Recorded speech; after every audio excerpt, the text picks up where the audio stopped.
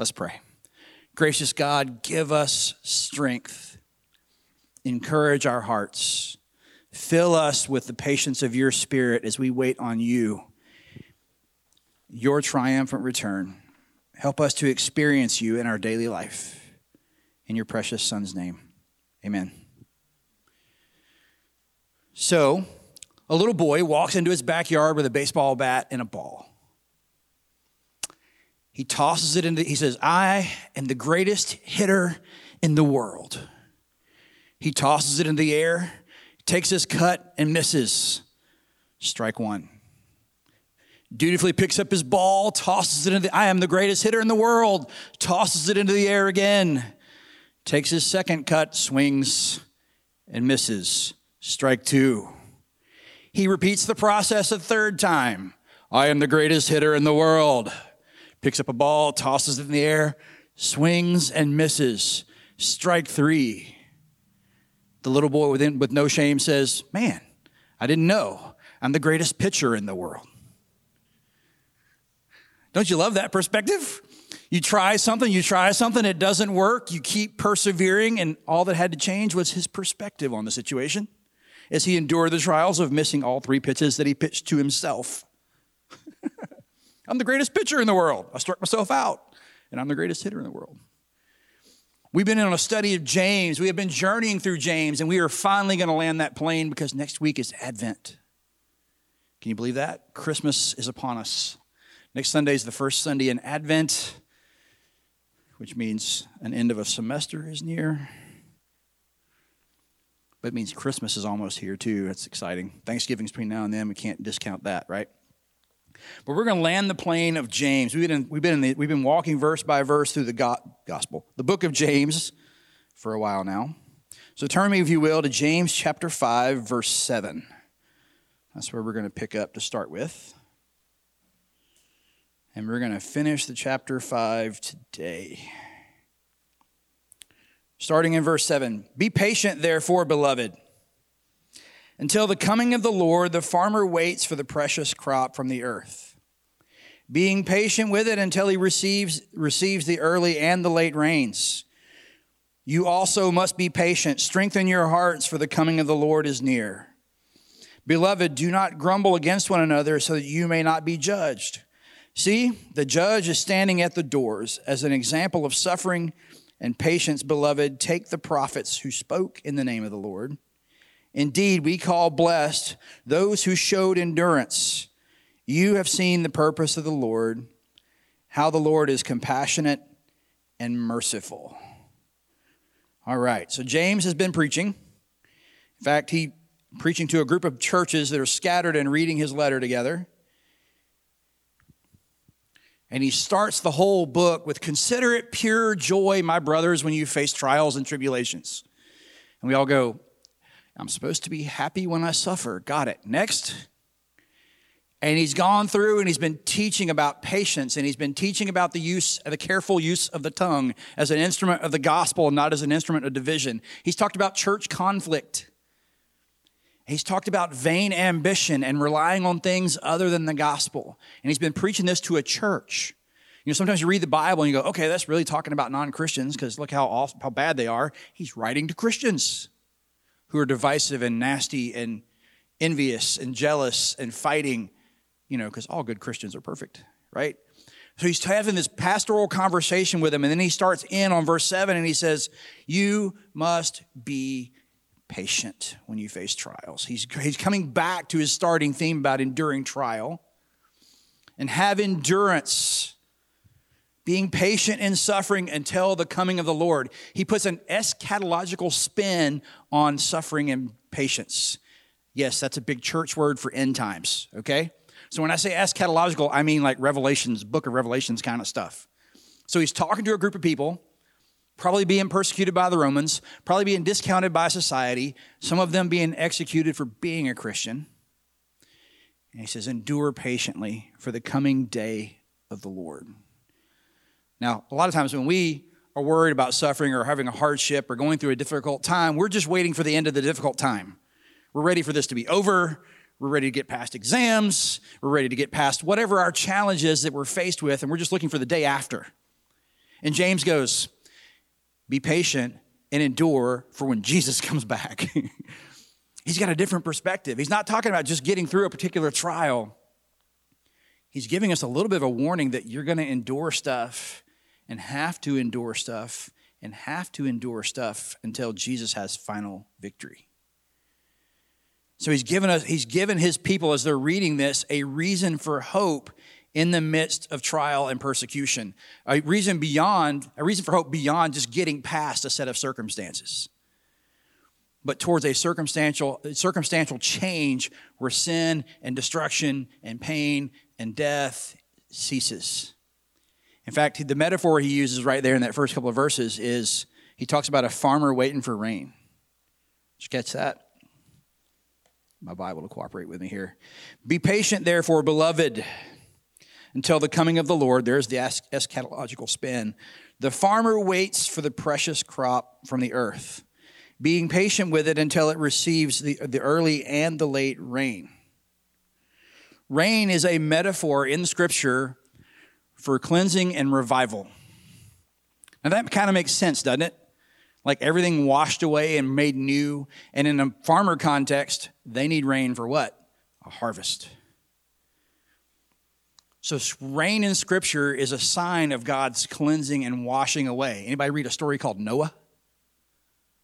Massive rain reset the whole earth, did it not?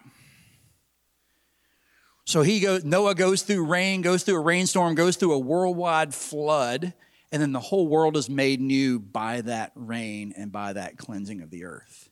Because why did God do that? Because sin had become so magnified on the face of the earth that God did a reset. And then promised never to reset that way and again with rain and flood. Instead, this time he sends Jesus for the reset. But throughout Scripture, rain is a symbol of that. It's this idea that the renewal is coming. So when he says the farmer is waiting patiently for the rain, yes, farmers wait patiently for rain so they can have a harvest. But if you put the end time spin on it, what is he saying? We should wait patiently for the cleansing and the reset of the Lord. When we're faced with trials, the really good stuff is coming. Because then he holds up the patience of the prophets. And a couple times in this passage, we're going to continue reading 5 in a few minutes, but he's holding prophets up. And, when you're enduring suffering and trial, you always want somebody to say Job should be your model. If you know the story of Job, he lost his family, he lost his income, he lost his house, he lost his health, he lost everything except his life. His friends look at Job and say, Job, you should curse God and die because he's clearly mad at you. Something has happened. What did you do wrong that God is judging you this way? And Job endured with patience and faith, and it ended up with twice what he had before when it was all said and done. And so James comes along and goes, there's a good example of enduring through hardship. And for those of us who are enduring hardship, we're like, we don't want to be Job. But that's not what he's saying. He's not saying it's going to be as bad as Job. He's saying you should have the same faith, patience, and endurance in the face of suffering as Job. I guess you could say if Job can handle that, I can handle this. Be one way of looking at it. But our hope is not in the end or change of circumstances. Our hope is in the return, the victorious return of Christ. Because maybe your circumstances don't change no matter how much you pray. Maybe no matter how many times you ask for something to turn around, it doesn't.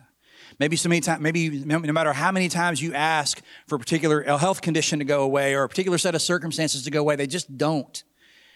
And that can obviously lead to a moment of despair, right? So James goes, the circumstances might not change, but our hope is not in a change of circumstances. Our hope is in a returning and triumphant Jesus. Look at verse 12. This is an important verse in the passage. It's kind of a bridge verse, and when I read it, it even sounds a little bit out of place, but let's read it. Above all, my beloved, do not swear either by heaven or by earth or by any other oath, but let your yes be yes and your no be no, so that you may not fall under condemnation. So he's been talking about patience and suffering, and he says, but above all that, let your yes be yes and your no be no, don't swear. What? You've been talking about patience.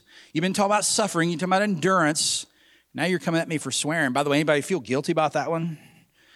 Don't swear an oath. I promise to God. Or you might face condemnation.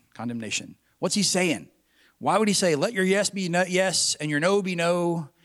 Let your promises be good. Let your word be what it says it is. Right in the middle of that. And then he turns from patience to swearing an oath, not cussing, swearing an oath to persistence in prayer. And verse 12 is kind of like a hinge between these two sections. Here's why. There's two parts to it. There's a positive and a negative dimension to this. The negative dimension is don't swear an oath. Now think about that. Why do we swear oaths? Why do we make promises? Why does somebody go to you, I promise to God, I'm going to do it? By the way, anytime somebody goes, I swear to God, I swear on my mom's grave, whatever, what's usually going on there? They have an integrity issue in the first place, and so they have to double down on their swear or their oath, right? I promise, this time I'll do it. I swear to God. I swear to God. That's usually in response to, yeah, last time you promised that and you didn't do it. So he's basically saying, don't swear an oath that you can't keep. Let your yes be yes and your no be no. Christians ought to have enough integrity, they don't have to swear an oath. If we follow God, and we follow, we did the 10 Commandments over the summer, thou shalt not lie, right? If we make a promise to somebody with integrity, we should be seeking to keep it. We should be so good at keeping it that we shouldn't have to go, I swear to God. Because somebody will trust and know that we're faithful and trustworthy. So he's like, your yes should be yes and your no should be no. There's no reason to double down. Most of the time people double down. Why? Because they have an integrity issue to begin with. And they're trying to convince you that they're trustworthy. They might even be trying to manipulate you. Like, I really mean it this time. I promise if you'll just do this for me, I promise you I will do it this time. Maybe they're trying to manipulate you even by swearing big time, by promising bigger time than the last time that they failed to keep the promise, right? I promise, Mom, I will clean up my room. There's one that we've broken all the time. You know what I mean? So he's like, it's an integrity issue for us. Don't swear an oath. Christians ought to tell the truth and keep their promises. Then he says, or you will be condemned. And it sounds harsh, doesn't it? Or you'll be condemned. But James, and I've said it a couple times before, we think that James that wrote this passage is the half-brother of Jesus, Mary's other son, theoretically by Joseph, I assume, right? And so he got to grow up with Jesus. And again, I make this joke every time, but like, how would you like to have Jesus as an older brother? Why can't you just be like your older brother? Yeah, don't make me try to measure up to that one. You know what I mean? But they spent time together, and so when you read James, sometimes you can kind of hear a little bit of Jesus popping in. This is Matthew 5:34.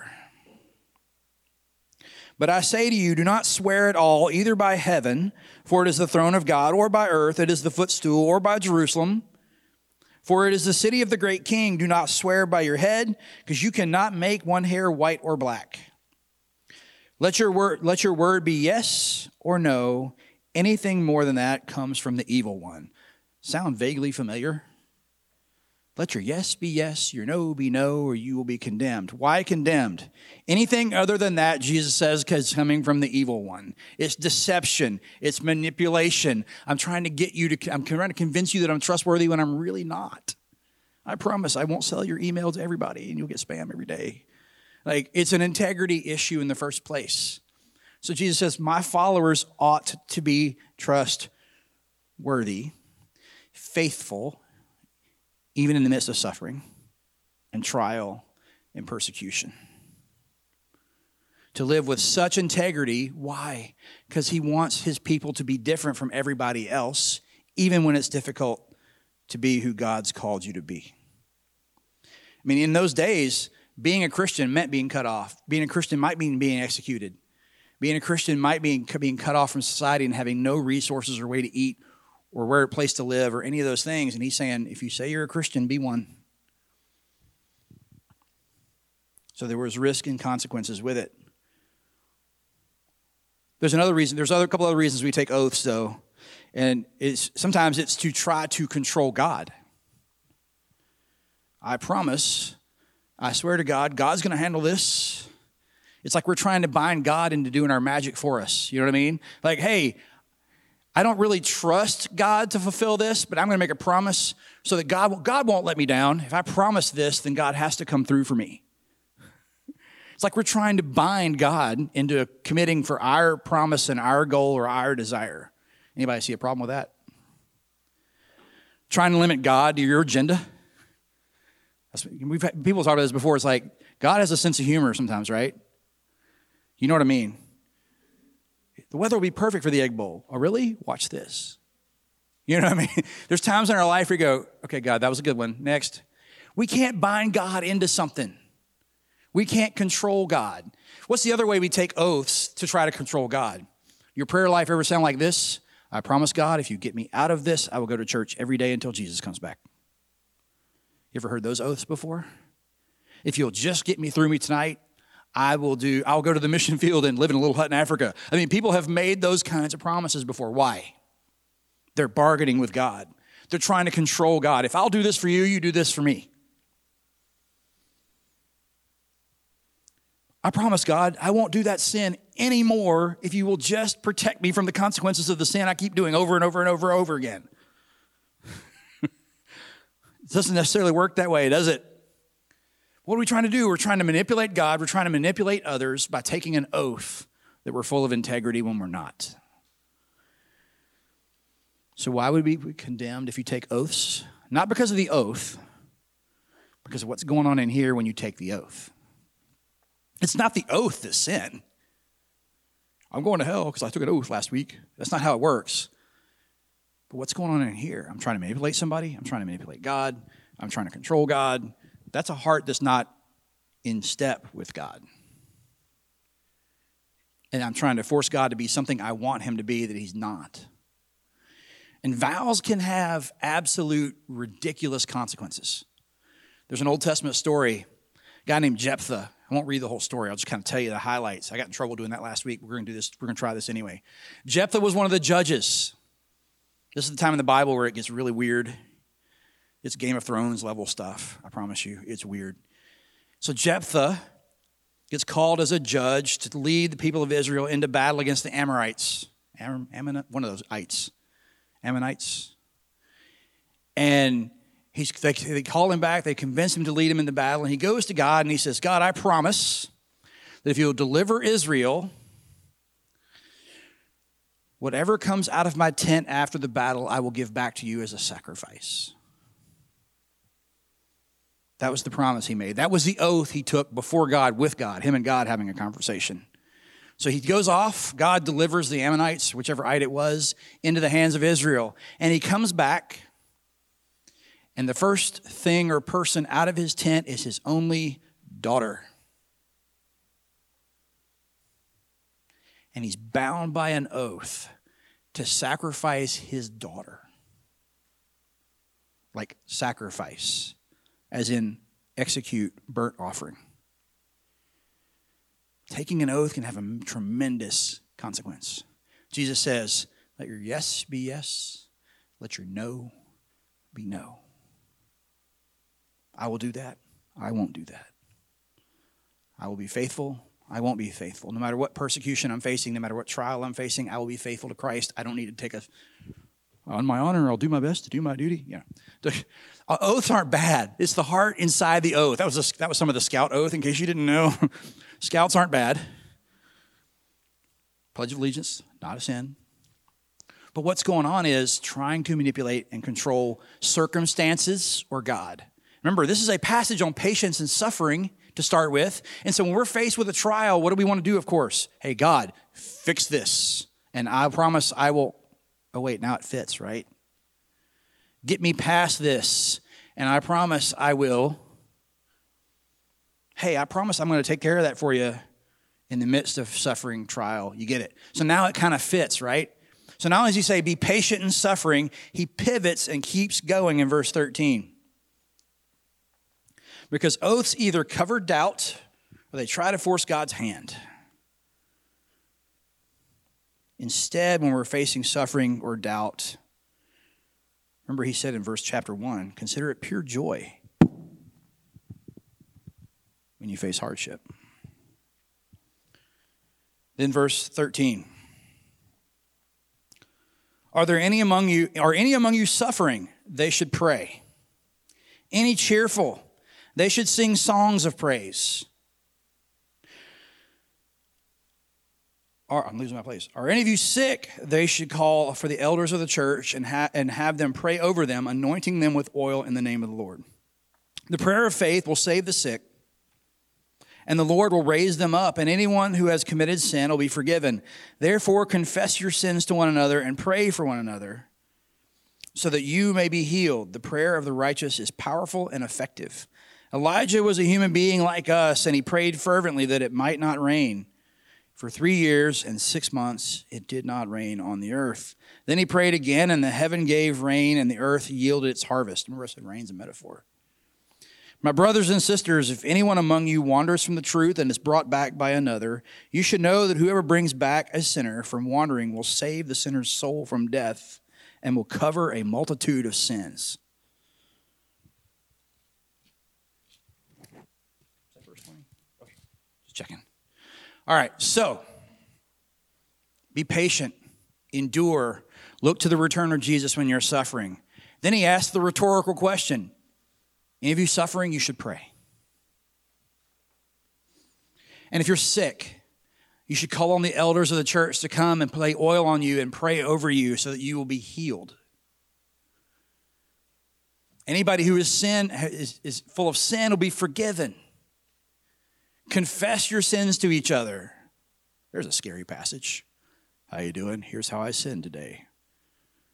Right? Come together. Remove sin, remove illness, remove strife, remove conflict. If you're suffering, you're losing patience, you're losing heart, pray. Pray. Ask others to pray. And it's very common for a New Testament letter, for the writer of the New Testament letter to call on the people of God to pray. They kind of thought it was a big deal, kind of important that you should.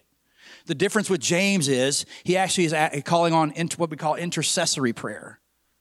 It's not the prayer of the sick person that heals the sick person. It's the prayer of those around him that has power. Did you notice that? He calls on others to come pray for the people who are suffering. He calls on the rest of the group to come pray for those who are suffering with something right now. He's calling the church to pray for each other.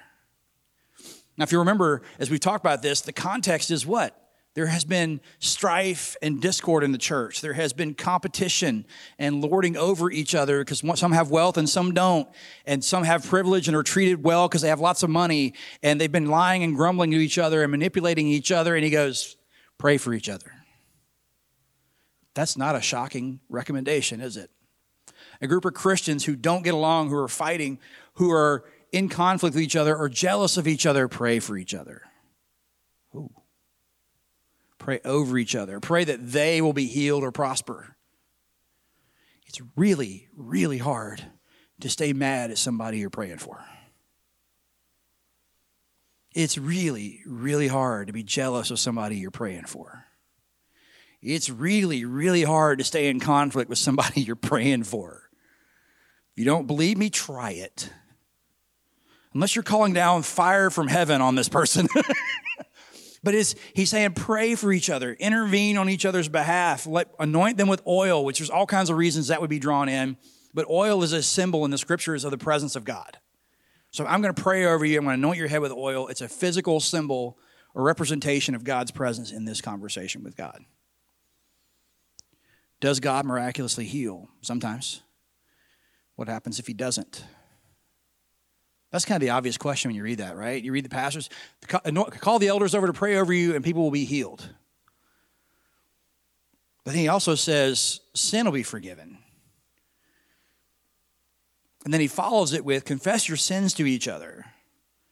And he follows that with if somebody among you is sinning, bring them back and that will cover a multitude of sins and they will be saved from death. He's not always talking about physical illness in this passage. He's talking about spiritual. maybe they'll be miraculously cured. The Holy Spirit can choose to do that, but I think the pastoral intent of the letter is it's time to be peacemakers, to bring a harvest of righteousness. He holds out Elijah as an example, who prayed for it not to rain. And then he prayed for it to rain, and it did. Remember what I told you the meaning of rain is in Scripture? Why would Elijah pray for not to rain on the people of Israel? What happens when it doesn't rain? The crops don't grow. The community doesn't flourish. The people who have wandered off in sin are being judged because they can't flourish while that's happening. And then when Elijah turns around and says, let it rain, it does. And what does rain represent? The blessing, the presence, and the restoration of God. And why would God call judgment on people? Why would God say, withhold blessing, withhold rain? What happens when we do that? Hey, God, we need rain. Where does our loyalty, where does our faith return to when we're facing hardship and trial? God. Exams are in a couple weeks or less. There's lots of Christians at Mississippi State in 2 weeks. God, just get me through this exam and I promise I'll go back to church. Sound familiar? Right? Help me. I know I didn't study. I know I went to the ball game instead, but I got to get past this exam, please. Right? God's like, good luck with that. Satan came up with calculus. No. So it's a trial. It's a hardship. It's painful. It's a challenge. And where do we look in the midst of those hardships and pain and challenge? To the coming of the Lord, to each other for prayer. And there's eschatological language in here. Verse 15, he will raise them up. That doesn't necessarily mean like, boop, I'm back on my feet. It's a spiritual, I will raise up my people. I will bring them once again to where it goes. Verse 16, pray, corporate prayer, corporate forgiveness, corporate confession. And by corporate, I mean body of Christ together. I don't think the sin passage, the verse about confess all of your sins. We're not going to like, okay, everybody come tell me everything you did this week. Right? I think what it means is in the context of James and in everything he's written and talking about, if you've sinned against somebody else, you ought to confess that and bring peace. If somebody has wronged you, that conversation needs to happen. Why? What would James' goal be in this whole letter be? It might be for the physical people who are suffering and hardship and sick and to be better. That might be part of it. But he's writing to a group of churches saying that the body of Christ needs to be healthy. And here's how you get it healthy. Pray for one another. Confess your grievances with one another. Lift each other up. Anoint each other with oil. Call on the elders. It says call on the elders. By the way, it says call the elders, the leaders of the church. And it doesn't say, it's interesting, because James was the head of the Christian church in Jerusalem. You know where the main synagogue was? The one that Jesus spoke in and read scripture in, that same synagogue. He doesn't use the word for synagogue there. He uses the Greek word ekklesia, which means gathering of believers, essentially. So James says, call the elders of the church. That's the word we use for church in the New Testament, the ekklesia. Call the church people that are gathered, call the leaders of the church together to pray over these people. He's talking about a body of people, not an institution. Not a Jewish synagogue building, but a group of gathered believers. Have those leaders pray over those who are sick and suffering.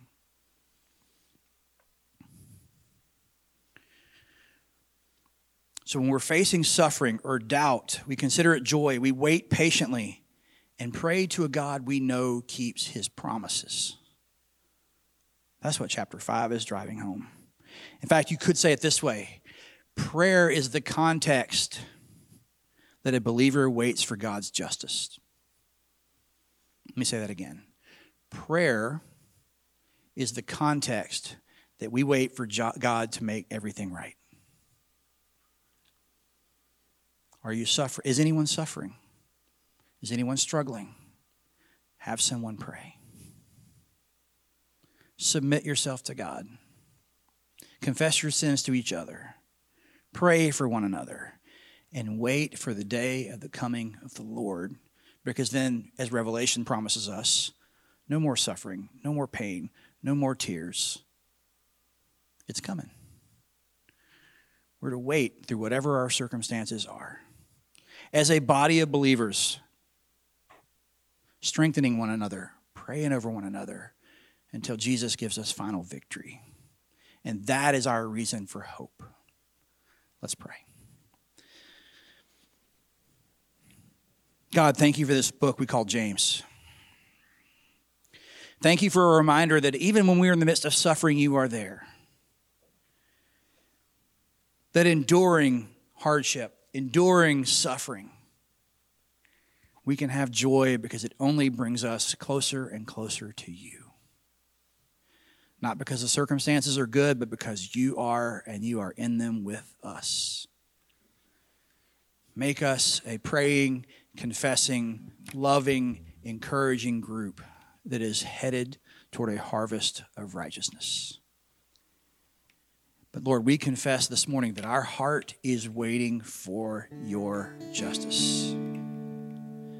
Help us to hope in you alone. In Jesus' name, amen.